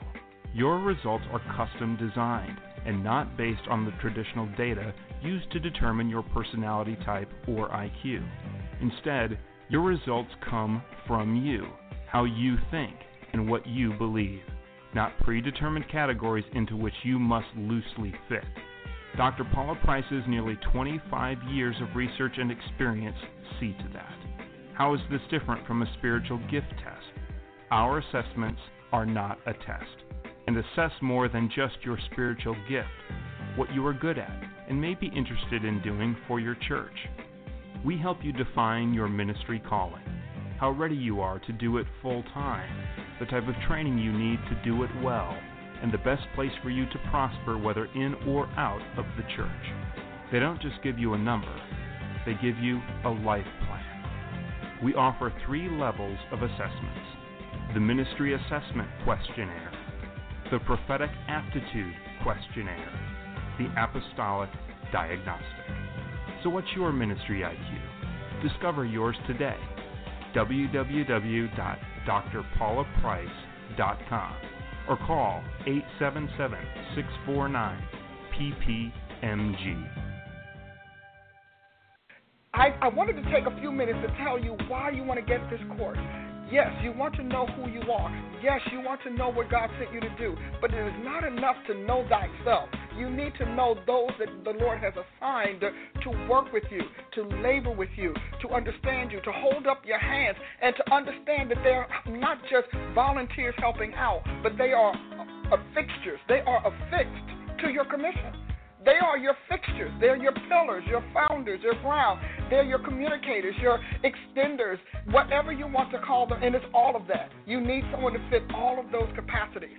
And so I want you to consider using my brand new teaching building your commission team, stage one, if you're an apostle or an apostolic minister, because it's all the same. But what distinguishes what this teaching does is not that we're telling people about their ministry. No, we're taking people who are already in ministry or who are predisposed to ministry and who are competent or show potential for competency. And we're telling them, you're assigned to not just help me preach the word or help me spread the word. You're assigned to help me establish something in the earth, build it from the ground up, or fortify it if it's already in existence, and expand it. You want a commission team is about perpetuity, not just performance. And that is what commission training is. So may I encourage you to go to my website and to click I want this commission team. You can go to ppmglobalresources.com and say, I didn't understand it. Now I know. And it's going to give you a blueprint. And then it's going to give you criteria, and it's going to give you standards, and it's going to give you protocols, but it's also going to give you some policies and procedures as well as practices. And all together, we come alongside you as you begin to identify those that God's called to help you do more than go on a mission. We want to help you identify those who are called to become fixtures of your apostleship commission, of your apostolic commission. Again, that's drpaulaprice.com or ppmglobalresources.com. Okay, Dr. Price, we are back for the second portion of the show. I know you're ready, and I'm ready to hear what God is now going to say to his people one-on-one. I'm ready. I've had a great time so far. As you can see, I was just fired up today, so I have no idea where we're going. Let's get right to our callers. Who is first? Okay, Dr. Price, first we have Carolyn from Florida on the line, and she is calling in with a testimony and a thank you. Carolyn, welcome back to the Paula Price Show. Thank you. Thank you so much, Prophet Ashley. Dr. Price, how are you today? I am wonderful. I'm just flying all over the place, so excited in God. Yeah, me as well. What I called in to just let you know, I just thank you so much for your words of wisdom. I thank you so much. Every time I listen to you, I feel like I have to have carpet time, go back on my face, and forget all those things that I thought I knew and I thought that was right and things of that nature, and was raised up a certain way. And then listening to you, I'm like, oh, my goodness, I got to forget everything and start back over again. But it's good. It's good for my soul. It is really good for my soul. But I called, too, because I'm usually Carolyn from Kansas. Now I'm Carolyn from Florida. Congratulations! Yes. It was in December that I talked with you, and your word that I really from God I held on to was don't panic, because it was like I had the sea in front of me and Pharaoh and his army behind me, but I didn't have Dr. Price, I didn't have any money. You know, I'm the same one that was adopted. I'm the same one that was out of a job for 2 years, and then my son had lost his job, and he was out of a job for like 7 months. And I was originally in Florida, and then I went to, was recruited to Kansas for a job, just to give you a little bit of background, but I know you remember. But when you said that, you said, get those boxes together. And I said, well, okay, but, oh, Lord, how am I going to get these boxes together? And I don't have any money. I mean, zero. And I just began to do that, began to go to, Walmart and some other places to go get some boxes. And then when I ran out of boxes, I went to Sam's, and then right next to Sam's is a liquor store. And I said, well, now, why am I being told to go in this liquor store? So I said, well, let me go in the liquor store to get the boxes, because they are good for if you're packing glass, because, of course, they have to transport all the their bottles of their spirits. So when I went in and I came back out, and there was a man at my son's car, he was saying, y'all need some boxes? And, I said, yes, sir. He said, well, follow me home. So my son looks at me and says, you think this is okay? And I said, yeah, I feel like it's okay. I feel like it's okay. Doing a check. So he said, well, come on down to the basement. And I'm like, well, okay. And I still felt okay about it. That man pulled out so many boxes that we really, really needed, and boxes are very expensive, that we needed, that we could pack in this little 2-seater and everything. And, of course, I had to buy some wardrobe boxes. But when I tell you money started coming in, and I had to sell, of course, my living room and dining room set at a discount price, but I had to do what I had to do. And I had to leave some things, too, because we could get nothing else in the truck, and then had to pay for a trailer to pull my son's car, which he wanted to sell for monies. But I said, no, when we get to Jacksonville, we're going to have to be able to ride around. And I'm telling you, Dr. Price, with no money to some monies, and we have been here in an extended stay since January. It took us about 3 days because we ran into a tornado. We ran into a bad rainstorm. You couldn't see even in front of you. We had to go down like mountains and dips and everything. And when you're traveling with a truck and plus pulling a car, that's a lot of weight. But I tell you, 1,300 miles, but we are here. Don't have really a place to stay. I do have a girlfriend that wants me to come stay with her and her family, and she has a husband, so I'm sort of hesitant about that.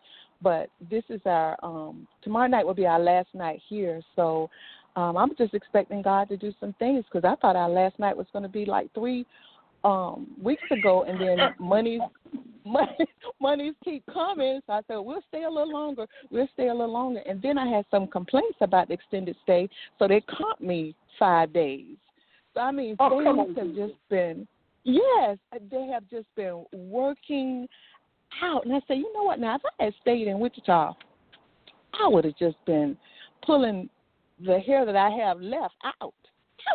I said, oh, my God, just things have been working. I've had a phone interview. My son just got off another phone interview today that will potentially put him in a different class with that increase. So we're just praying and hoping, God, that he just moves and does some things. Even the more he's opened up my eyes so much. I mean, I believe God. I trusted God before, but, this thing called faith, I'm like, oh, my goodness. I've been to a couple of churches for some help, but a lot of them couldn't do anything, and I understand that. But I did get some food last night from the worship place. I bet you did. Yeah.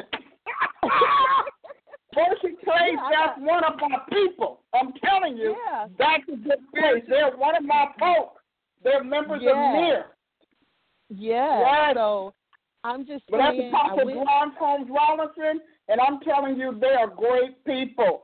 And I am excited that you connected with them, because I'm telling you, that's where you need to be. Her and Bishop Robinson, beloved people of mine. Right. So they had their Wednesday night food pantry. So I got some things from there, and they were just trying to get me to get more. And I said, well, I don't have anywhere to store it, and I don't want it to go bad. I would rather for someone that doesn't have anything to do that. So I still am in the need of money. I have the things that I could bring in storage. And thank God for that. And then a piece that I didn't want to put in storage, they have a consignment shop, so I have that under a consignment shop. So I'm just looking for more things to come. I really am. You said this was my destiny. This is where I am. I know that the Word of God and God was just really, really speaking and talking, because I needed that don't panic, and for you to say I'm with you, we're gonna walk this thing with you, that meant so much to me, because I just felt like being alone and being adopted, and I said, well, my parents are dead, but, my son is with me, but just being alone. And I'm thinking, oh, my goodness, how am I going to do this? I mean, what does she mean, get these boxes? But you know what? I heard him got off of my hips and got those boxes. It was a struggle. Here's what I want you to do, beloved. I need you to do a couple of things for me, okay? First of all, thank you for that testimony. It encourages my heart, and it's nice to know that we who are near and far are there for the people of God, because that is the passion that I have for our collaborative. Right. Now, she doesn't know that I did this, and you probably never told her on that, but you better know God is gracious. But I want you to do me a favor. I need you to change your testimony. Okay? I need you to begin to scrap I'm alone and adopted as if it's the curse, as if you have some sort of congenital illness. And I need you to begin to say that the Lord is my shepherd, God is my father. You are not alone. I did not speak to an adopted woman who feels abandoned. I spoke to a daughter of the Most High God. Amen. Your Father in heaven. I mean, God is showing off, and if you abandon that testimony and stop hurting his feelings, you're gonna see a greater hand of God than you ever imagined. He doesn't like that testimony. He wants you to end that. I repent. I repent. Yeah, he doesn't like that. He wants you to let people know that he is a father to the fatherless. That's Bible. Yeah. He said, I'm a father to the fatherless.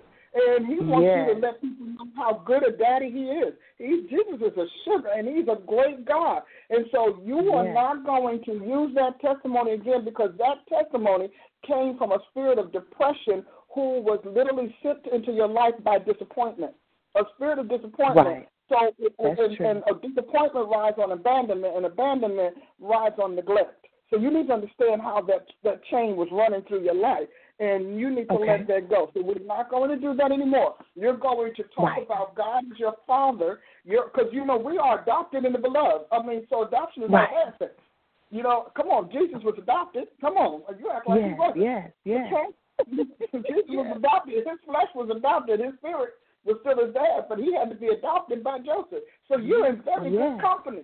I need you to stop really giving that testimony like that. I want you to begin to talk about how great God is, that you are a member of the family, you are a child of God, you are literally an offspring of God's spirit, and you're not going to have that any longer. But on the flip side, I am so proud of you. Sweetheart, I am proud of you. You are so excited. I'm listening to your voice. You don't even have the same voice. I am proud of you, and I'm proud of the God in you and the courage that you had to do your Peter and step out of the boat on the water. I think it's interesting that you ran into a tornado and a rainstorm. So that to say that you know that truly God is with you. So here's what I'm going to do. Right now, I'm establishing you in that realm, in that region. I put you in your home. I put you in the place that God has ordained. I remove the fog, I remove the barriers, and I remove the blindness that's causing you not to see what God has prepared for you. One thing I know about God Almighty, the Lord Jesus Christ, is that he starts nothing, he's not going to finish. So you have to pray that prayer every day. I know, God, if you brought me here, you start nothing that you don't finish. God does not give us a half a package and a crumb of bread. God will give you a crumb of bread that turns into a loaf. And so we're calling your loaf of bread into full manifestation. That's the first thing. Secondly, you're going to change that testimony, which is going to change your demeanor and your emission. When you start emitting the faith of God, the courage of God, and the beauty of the Holy Ghost, people will hire you. They will hear it in your voice. They will see it in your demeanor. I'm telling you, I want you to make yourself psycho-emotionally attractive and appealing, engaging to people. There's a magnetism in faith that's more than just hope and whatever, last resort. God says, I need you to make yourself psycho-emotionally appealing to everyone.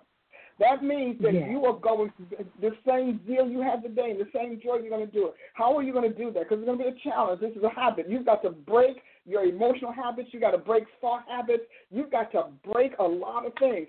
what I would love to see you do as you move forward is I'm going to have you call my office, ask for Prophet Ashley. I will tell her after the call what to do for you, what to do with you, Okay. and I'm going to get you free. I need you to do that, but you have got to change this. Woe is me, pitiful, the Lord hates me, heaven forgot me testimony. I need you to change that because you got a daddy who loves you, and I'm looking at how fast he moved for you. I'm almost scared, girl. Like, come on, King Jesus. I mean, quick. Quick. Baby, he came through. You ought to be singing songs and praise and whatnot. Yeah. So I'm going to have a plan for you. And I want you to work this plan. The second thing I'm doing is I'm opening up the personnel ranks. I speak to the principalities and the powers of human resources in that region, and I give you employment. I give you a job. I speak to those same powers, and I employ your son as well, so that you both will get to work and get to work quickly. And I give you extended favor in the extended step. Amen. In Jesus' name. And I ask God to bless you with favor, but you have got to be appealing. I don't care if you say, can I answer the phone? Can I, whatever. Baby, God's trying to make a fighter out of you instead of a retreater. You've retreated all your life. Now he wants to make you a fighter. So you're going to go and find a way to stay in that place. Wow. That is so true. Oh, my goodness. Okay. Do it. I will do and then when we hear from you next time, you're gonna come up with another testimony. It's going to be so great. We have to peel you off the ceiling. Come on. Because the Lord is God, and he is on your side. So, listen, when you hang up, I want you to do this. I want you to give a call to my office. They will direct you to how to get Prophet Ashley, and by that time I will have talked to her about what to do in these little baby steps. These for you are baby steps because, honey, God has big things out there for you. And your testimony is going to rock the world. Trust me, in so many areas, so many people and people groups are going to be blessed by your success. So it's important to God to finish this. And you have started acting as if you know you are on a journey and you're in a campaign with God and that he's working his project through you.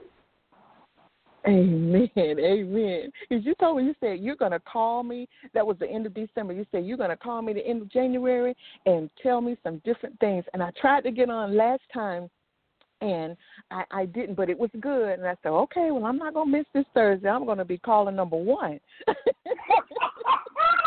love it. Glory to Jesus. But Dr. Price, he just moved so quick. He just moved. He just moved so quick. Amen. He just moved so quick. So quick. I mean, everything that I was touching, and people were saying, well, here, I want to help you here. Here's some money for gas. And I'm like, oh, my goodness. Oh, my goodness. Here's some money for food. And I'm like, oh, my goodness. Oh, my goodness. Okay, so I'm just happy. Listen to me. Obedience is not only better than sacrifice, it opens the door to sacrifice. So listen, don't ever forget that. Because if you obey God, he already has sacrifices. God, I thank you for Carolyn. I thank you for what you've done, Holy Father. We're just so proud of you, Lord Jesus. Just so proud of you for being our sovereign Savior, for being our God. And I thank you, Lord, that what you've begun, you will not cease until you complete the totality of what you've envisioned and planned for Carolyn from the foundation of the world. So, God, I give you all the praise for it and all the favor. I'm asking you to watch over my words, to let none fall to the ground unfulfilled. I'm asking you to perform all that I have decreed in your name as your apostle. And, Lord, I bless you for making the officials of that city open up and finish the work that you've begun in this woman's life and in the life of her son, that they may know not only that a prophet has been among them, that your apostle has spoken, but also, Lord, that you watch over the words of your messengers. And I thank you for watching over my words in her life and fulfilling everything from this day forward. Amen and amen. God bless you, woman of God. We'll talk soon. God bless you, too. And, yes, we will talk soon. God bless you, too, Ashley. Okay. Bye-bye. Bye. So, Prophet Ashley, is God something or is God something? I didn't even recognize the sound of her voice. That's how different she sounds. I'm telling you, I was like, ooh, come on, King Jesus. But come on, tell me why she ended up at the worship place. I just want to figure that one out. Well, when she said Jacksonville, I'm like, I wonder. Ooh, I said, now that is God. I'll tell you, one of our council members, not even knowing it. See how God keeps us working as one. All right, who's next? Okay, we have next on the line Kayvon from Virginia. And Kayvon would like a prophetic word and prayer. Kayvon, welcome to the Paula Price Show. Hey, guys. How's it going? Hello, Kayvon. How are you doing, sir? Good. How are you guys? All blessed up. You hear I'm on fire. You know I'm on cloud. Wait on the cloud of Jesus. I see. I hear. So, Kayvon, are you a prophet? I am. Okay, so you wanted to hide out prophets, though, huh? So, you are a prophet. Have you been prophetically trained? Because you need some training to go to the next level. I see that there is a noose on your spirit. I see this black rope that's tied around the center of your spirit. It feels like a tightening in your stomach area that radiates to your heart and your chest. And it seems like you are under a false prophecy or an angry or errant prophecy. Do you remember when that happened? I'm not sure. You got right into it, but I'm not sure that I remember which one. But so whoever it was laid hands on you. So we need to think about who that was, because I'm telling you, you're carrying an impartation that is binding up your life and your ability to think, your ability to make decisions, and to even get a push through. I mean, it's just a really interesting situation. And all I know is God said it came through the laying on of hands somewhere. Wow. So, young prophets have to be very careful because everybody wants to open up a prophet spirit who is in that realm. So here's what I'm going to do. I'm going to pray your soul free. Then I'm going to pray you into a prosperity that goes back to your father's line. I want to say all the way down through your father's line that there is a prosperity that's due you, and you are the son that is to have that inheritance. I see that all over you in the name of Lord Jesus Christ, and God wants to position your life and stage the circumstances that will bring you into an inheritance that your father's family and their line did not get. It was taken from them. They were cheated out of it. Part of it has to do with land and property. I see that it's a land and property deal that didn't go through for your dad or your grandfather. And I want to say both. For some reason, it's like the front I see dad, the back I see grandfather, but it didn't go through, and that God wants to change this inheritance. He wants to release some property to you that should have been given to them, but God put them to rest with the fact that the future generation would gain that inheritance, and you are the one that God has marked for that inheritance. I want you to understand that property is in your family's genes. It's in your blood, and you all should be, literally, you should be investing in property and land because that's a great deal of the prosperity. The other one has to do with an invention that you're going to find out about that also was not given to your father, was taken from them. And this doesn't make a difference whether you were raised by your dad or not. The genealogy and the prophecies on the genealogical line don't change. They have nothing to do with the behavior or the context, because prophecy follows the seed. And the seed that made you is the seed that God wants to put prosperity on. He said that there is something he wants to do with the males in your family tree, even those that have come, and that he wants you to be able to take on that responsibility and not run from it because you think you're unworthy, unable, and unknowledgeable enough. So I'm telling you right now, as I see you're going forward, you are in the best time of your life. Now, I'm going to pray off this spirit that's on you because you can't see this. It's affecting your dreams. It's affecting how you feel. Your mood is off again, on again. And then I'm going to set you in the right circle of prophets, a prophetic community, for you to have them to support the thing that God is doing in your life, because you are that man right now. And it's great that you called today because you are the man that God was talking to me about before the show. Wow. Amen. That's awesome. So, where are you now? Where are we with this? What do you want me to pray for? I already told you what I had to do. I did my assignment. You said, what do I want you to pray for? Yes. One, like you said, to pray my soul free. Mm-hmm. And then what you said, the other, putting me in the right circle of prophets, and also, I guess, a deeper revelation of prophetic destiny in my realm as a prophet of God. Well, then I have the answers for that. And I want to say this to you, Kayvon. When you get into this realm, it will not be baby prophets. It will not be young prophets. So you need to be around strong men. Strong prophetic men, because of how God talks to you, and you need to comprehend what that means. That's the first thing you're going to do. Secondly, I'm going to play that in, and it's going to happen.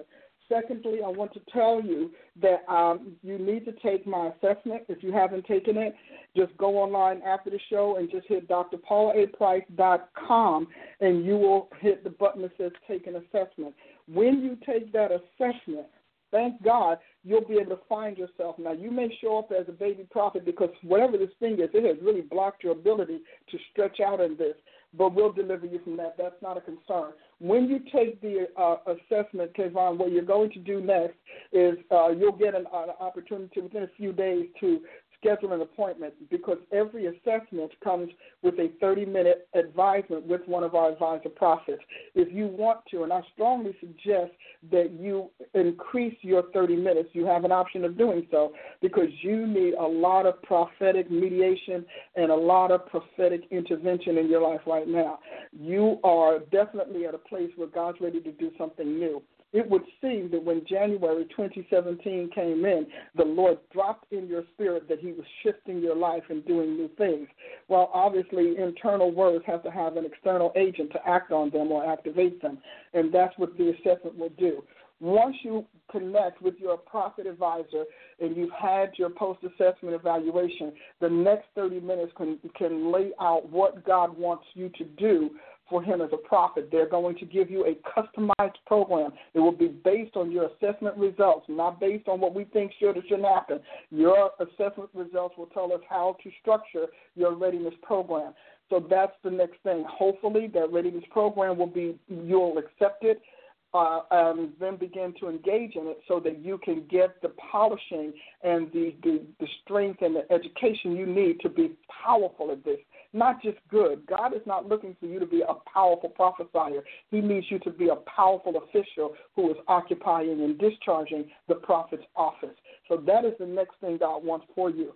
Then after that, I would strongly suggest that you join my collaborative, which you will be able to get some information about with our prophet advisor so that you can be covered by prophets. I have a global network of prophets, a global collaborative of prophets that we are pulling in, and they're in training and all of that, and I just think that the prophets in our collaborative will be very good for you, and you need their hand training, you need their prayers and their deliverance and discussions and answers. You need that. And so if you go, when you finish taking the assessment, or before you go, you can just go to the website JoinNear, JoinNear.com. Just hit that, and it's going to tell you how to become a part of my collaborative so that you are no longer prophetically alienated and isolated, because those are the two things that are really the enemy is wreaking havoc in your life about. Once that goes in,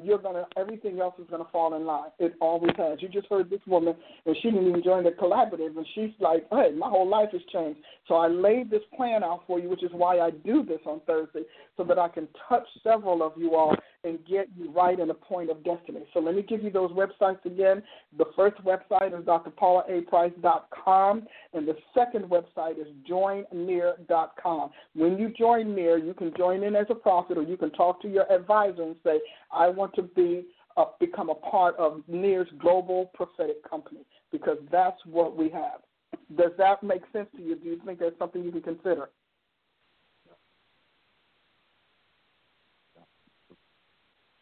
Did I lose you? No. Did I lose him? Huh? Can you hear me? Now I hear you. Okay. Oh, yeah, that makes sense.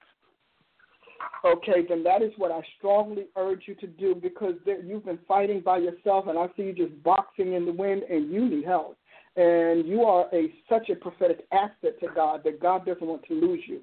So we're going to do our part to catch you and establish you so that you can fulfill purpose and be meet for the Master's use. Okay? Yeah. All right. Holy Father, we thank you We thank you, God, for who you are, for what you're doing, how you're making it happen in Kayvon's life. The first thing I do, God, is I come against that false prophecy, false words. I come against everything, Lord, that is trying to stranglehold your grace and your power and your ministry in his life. I command that bond, that hook in your soul to be disengaged. I yank it out of your being in the name of Jesus. I break its hold. I separate you from the flow, the umbilical cord of the devil that has sown that in your spirit and in your soul. I shut him down. I break that tie, and I send forth the spirit of grace and to purge you from the yokes of darkness and the spirits, even the lying spirits and seductive spirits that have tried to tempt you into that which is not your will nor God's will concerning you. Now, God, I'm asking that you would fill that hole with your love, with your power, with your grace and your mercy. Let your Holy Spirit take over. We wash you in the blood of the Lamb. We wash you in the blood of the Lamb, and we separate you from darkness, and we put a seal over your deliverance, over that spot of your deliverance, so that you will not be repenetrated again by any means, in any way, in this life or in the world to come. We put you in the safety net of the Holy Ghost. We set this edge about you to defend you and protect you from all unrighteousness, all ungodly, all seduction, all deceptions that the enemy would like to launch at you. And we begin the process of grooming you to be a mighty prophet of the Lord Jesus Christ in this world to this generation. I decree it to be so. Let it be done, and let it start today. In Jesus' name, God, I thank you. Amen and amen. Amen. I have one more thing, and you might have just dealt with it, but I'll just bring it up anyway, if you don't mind, to see if you get any understanding from this, if you don't mind. So January 1st, the first day of this year, I went to sleep, and I had a dream. It was actually 3 prophetic dreams in a row where I got 3 prophetic words. But one of the words that I got, and it was a word from the Lord, I know that for sure. It said that within 35 days, a judgment would be made concerning your office. That's what the word said to me. What do you think that means? Or what do you, like, are you feeling any type of revelation on that? Did you say January 1st?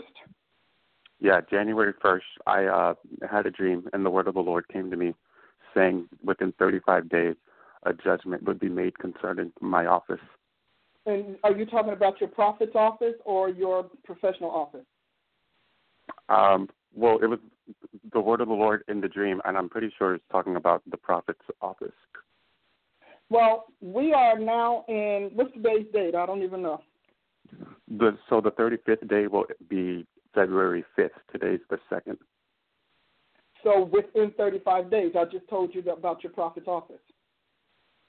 Yeah. Well, amen. Mm-hmm. I just made the judgment call on your prophetic office. Amen. Yeah, I figured you might have just done it, but I don't want to bring it up. I'm glad you did. But now what we need you to do is to follow the path. And I just want you to understand that you're going to have to fight for this path.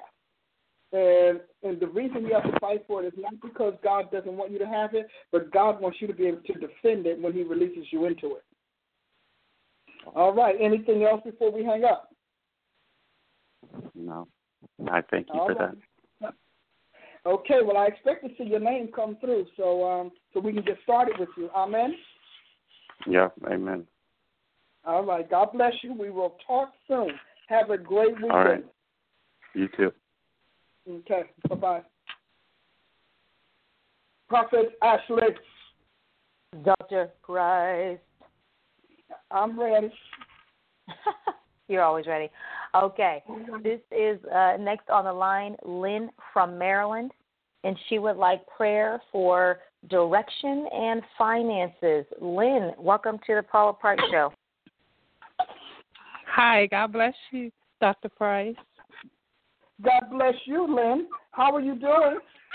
I'm doing well. Do you remember talking to me last week? I do, and I expect you to give me a positive testimony, Lynn.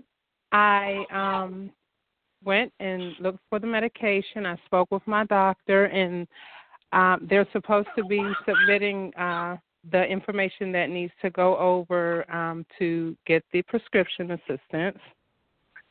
And I scheduled my prophetic advisement, and it's today. Good for you. So I did what you told me. Good for you. And you know what, Lynn? We're going to keep praying. Now, I'm going to allow your prophetic advisement to give you some of the answers. You are pretty much good to go. You've made some major steps toward making it happen for yourself. You know? Mm-hmm. Now, can you take me off speaker? Is that possible? No, you're not on speaker. That's my daughter. I'm sorry. I was hoping. Okay, you tell her she got to be silent. She can't interfere in the Lord's work. So listen, but now you say you want further direction. Now, what type of direction are you looking for? What is it that the Lord is calling me to do? I got it. Okay, so first of all, two things I can give you a word on right now, Lynn.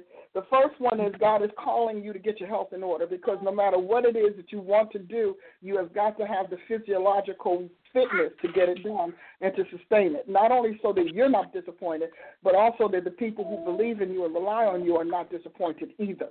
So that's the first thing. Amen. The second thing that God is telling me to tell you is that you have something that you can do from home.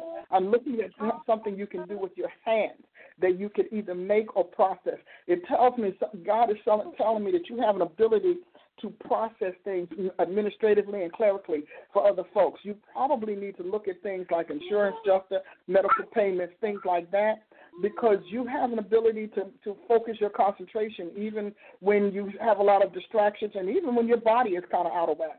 So you can find out what you can do from home to finance your life and believe in yourself. You have to believe in yourself, because one of the things that holds you back, Lynn, is that you start getting this ghostly reel of criticism that plays in your head that causes self-doubt and all of those kinds of things. And so you're going to have to fight against that and believe in yourself. You are smart enough, you're brilliant enough, and you're determined enough when you make up your mind to bring in an economy in your house to what's in you. Lastly, and this I think is important, I don't know how it's going to happen. Maybe you can get somebody to scholarship you for it, but I have a series on the soul of success and money as a spirit. You need to hear money as a spirit series. I'm going to ask you to reach out into your friendship realm and your partner realm or something like that and see if we can get somebody to get you that, because we need to recode your mind and recode your soul for success. Amen. It's called The Soul of Success? It is, and it's a teaching series. It's called The Soul of Success, and there are two parts to it. One is for your soul, and the other is for bringing the wealth and prosperity that's already hidden in your soul. Amen. That's one of the things I've been praying about, and you really touched on something. Yesterday I was talking to the Lord, and I said, Lord, I've always never pushed myself. Whenever I felt like something was too hard, or I felt like maybe talked myself out of it, or maybe I felt like I couldn't do it, then I just wouldn't. Like I never have pushed myself. So when you said that today, it really was speaking to a conversation that I was having with the Lord on yesterday. Well, here's what you can do. We have, by now, I'm sure my staff probably put it up online, but if not, just go to my website, drpaulaaprice.com, and go to the store and see where you can get it. And if you don't find it there, it's okay. Just email admin@ppmglobalresources.com. Again, that's admin@ppmglobalresources.com, and tell them what it is that you need. You need you have an advisor coming today. You can ask about it. But you need the Soul of Success series. And quite frankly, we have another series which I hope you'll be able to take part in called 3D, Taking Your Life from Distress to Success. And it is a program, and we walk you through the distressing areas of your life and in your soul, and then we recode you, we train you to think differently about who you are and your right to. So it's a wonderful process, but these are the things you need. And I'll conclude with this, Lynn. You have a lifetime of defeat, self-defeat, and self-hatred and loathing that we've got to undo. I pray that God gives you the wherewithal to engage in these programs and processes so that within 6 months you will be a new you. Now, you won't be totally free, but you will be a new you. And then in 12 months, your life will be on a different course. And this downward trajectory will stop, and you'll find yourself catapulting into what you dream. You are a woman who literally dream yourself in other places. You dream your life in other things. You dream yourself doing things. The pictures don't ever stop. And you keep saying, why am I seeing these pictures? Because God is showing you his will, and he's also showing you that he's willing. And if you submit yourself to these processes, it will not be 12 good months before your life is in a totally different place. Amen. I will do it. Okay. So then I'm going to pray, and then we're going to wrap it up and see what the Lord does. Is there anything else you want to discuss before we end? We've got 2 minutes with you before I pray. No, just for my family. Okay. Well, first of all, you're not going to stop. The one thing we're going to do is get that depressing sound out your voice. Amen. You are not you are not the refuse of the earth. You are not dust. You are not people's dust. You're going to start talking with your upper register and say it, because you can fight this from the inside out. And that's part of what the training is going to teach you, because you need help right now. When you get on here's what you're going to love. Do you know what you're going to love? I'll tell you right now. I'm jumping in. Hallelujah. If you are able to get on a program, it comes with your own personal intercessor. Praise God. So you will not have to fight this fight alone. Hallelujah. When you're on a program, it's part of your program support. We have a bunch of support systems, and one of them is an intercessor. And so you'll be able to get somebody who can pray with you and pray you through and whatever. Not long, but then our folks don't need long, because, we're sitting in that seat. But in any event, you have that. So I pray, I'm asking you, Father God, put the resources in Lynn's hands, Lord, for her to get in these programs that she can follow them through. And, Lord, your will and your vision for her can happen. I'm asking you that you bring peace in her house, peace in her home, but mostly, God, peace in her soul. Yes. So we're summoning. I'm calling, God. I'm tapping into the unseen realm of spiritual supernal resources, and I'm calling in the finances and the access that she needs to get in these programs, to set her soul free and to liberate her life to fulfill your destiny. And God, I bless you. We bless you for it, Father, in Jesus' name. Amen and amen. Amen. Thank you, Dr. Price.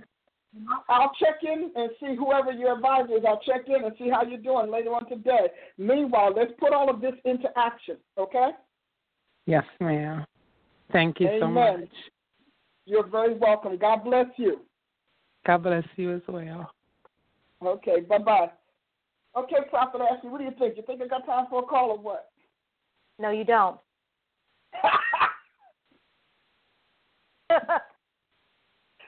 Woo! Hey, man. Well, let me just, how much time do we have? Because I know I don't have you have about 2 minutes before I need to play the music. Okay. Everybody listen to me. If you haven't taken our assessment, please take it. What makes it unique is that it deals with your ministerial self, but also in a secondary benefit, it also deals with your psychological self and the things that are hindering your ministry. We have several programs. One of them is prophetic advisement. Another one is life advisement that you can get on that track, which is what I just recommended to Lynn. That advisement track is for all of you all who are trying to go from distress to success. You're trying to heal your soul. You need a breakthrough. If you go to my website, drpaulaaprice.com, you can start the process of changing your life. Now, this is what happens. You do get the advisement. You get a coaching program. You get an advisor who walks you through it, and you get that intercessory support system so that we cover all of the bases necessary for you to be free and to liberate your life to fulfill destiny. That's what this is all about, liberating your life to fulfill your destiny.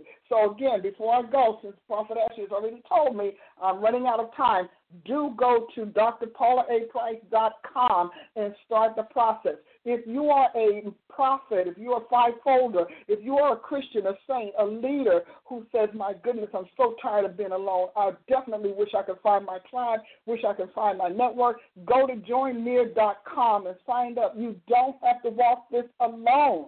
And that's what I'd like to leave you with today. Until tonight at 8 p.m. for Prophetic Ed at 8 p.m. Central Time, God bless you. Have a prosperous day. And listen, go ahead and fight for your destiny. Fight for your liberty because you deserve it. Hi, this is Dr. Paula Price thanking you for joining me on this week's show.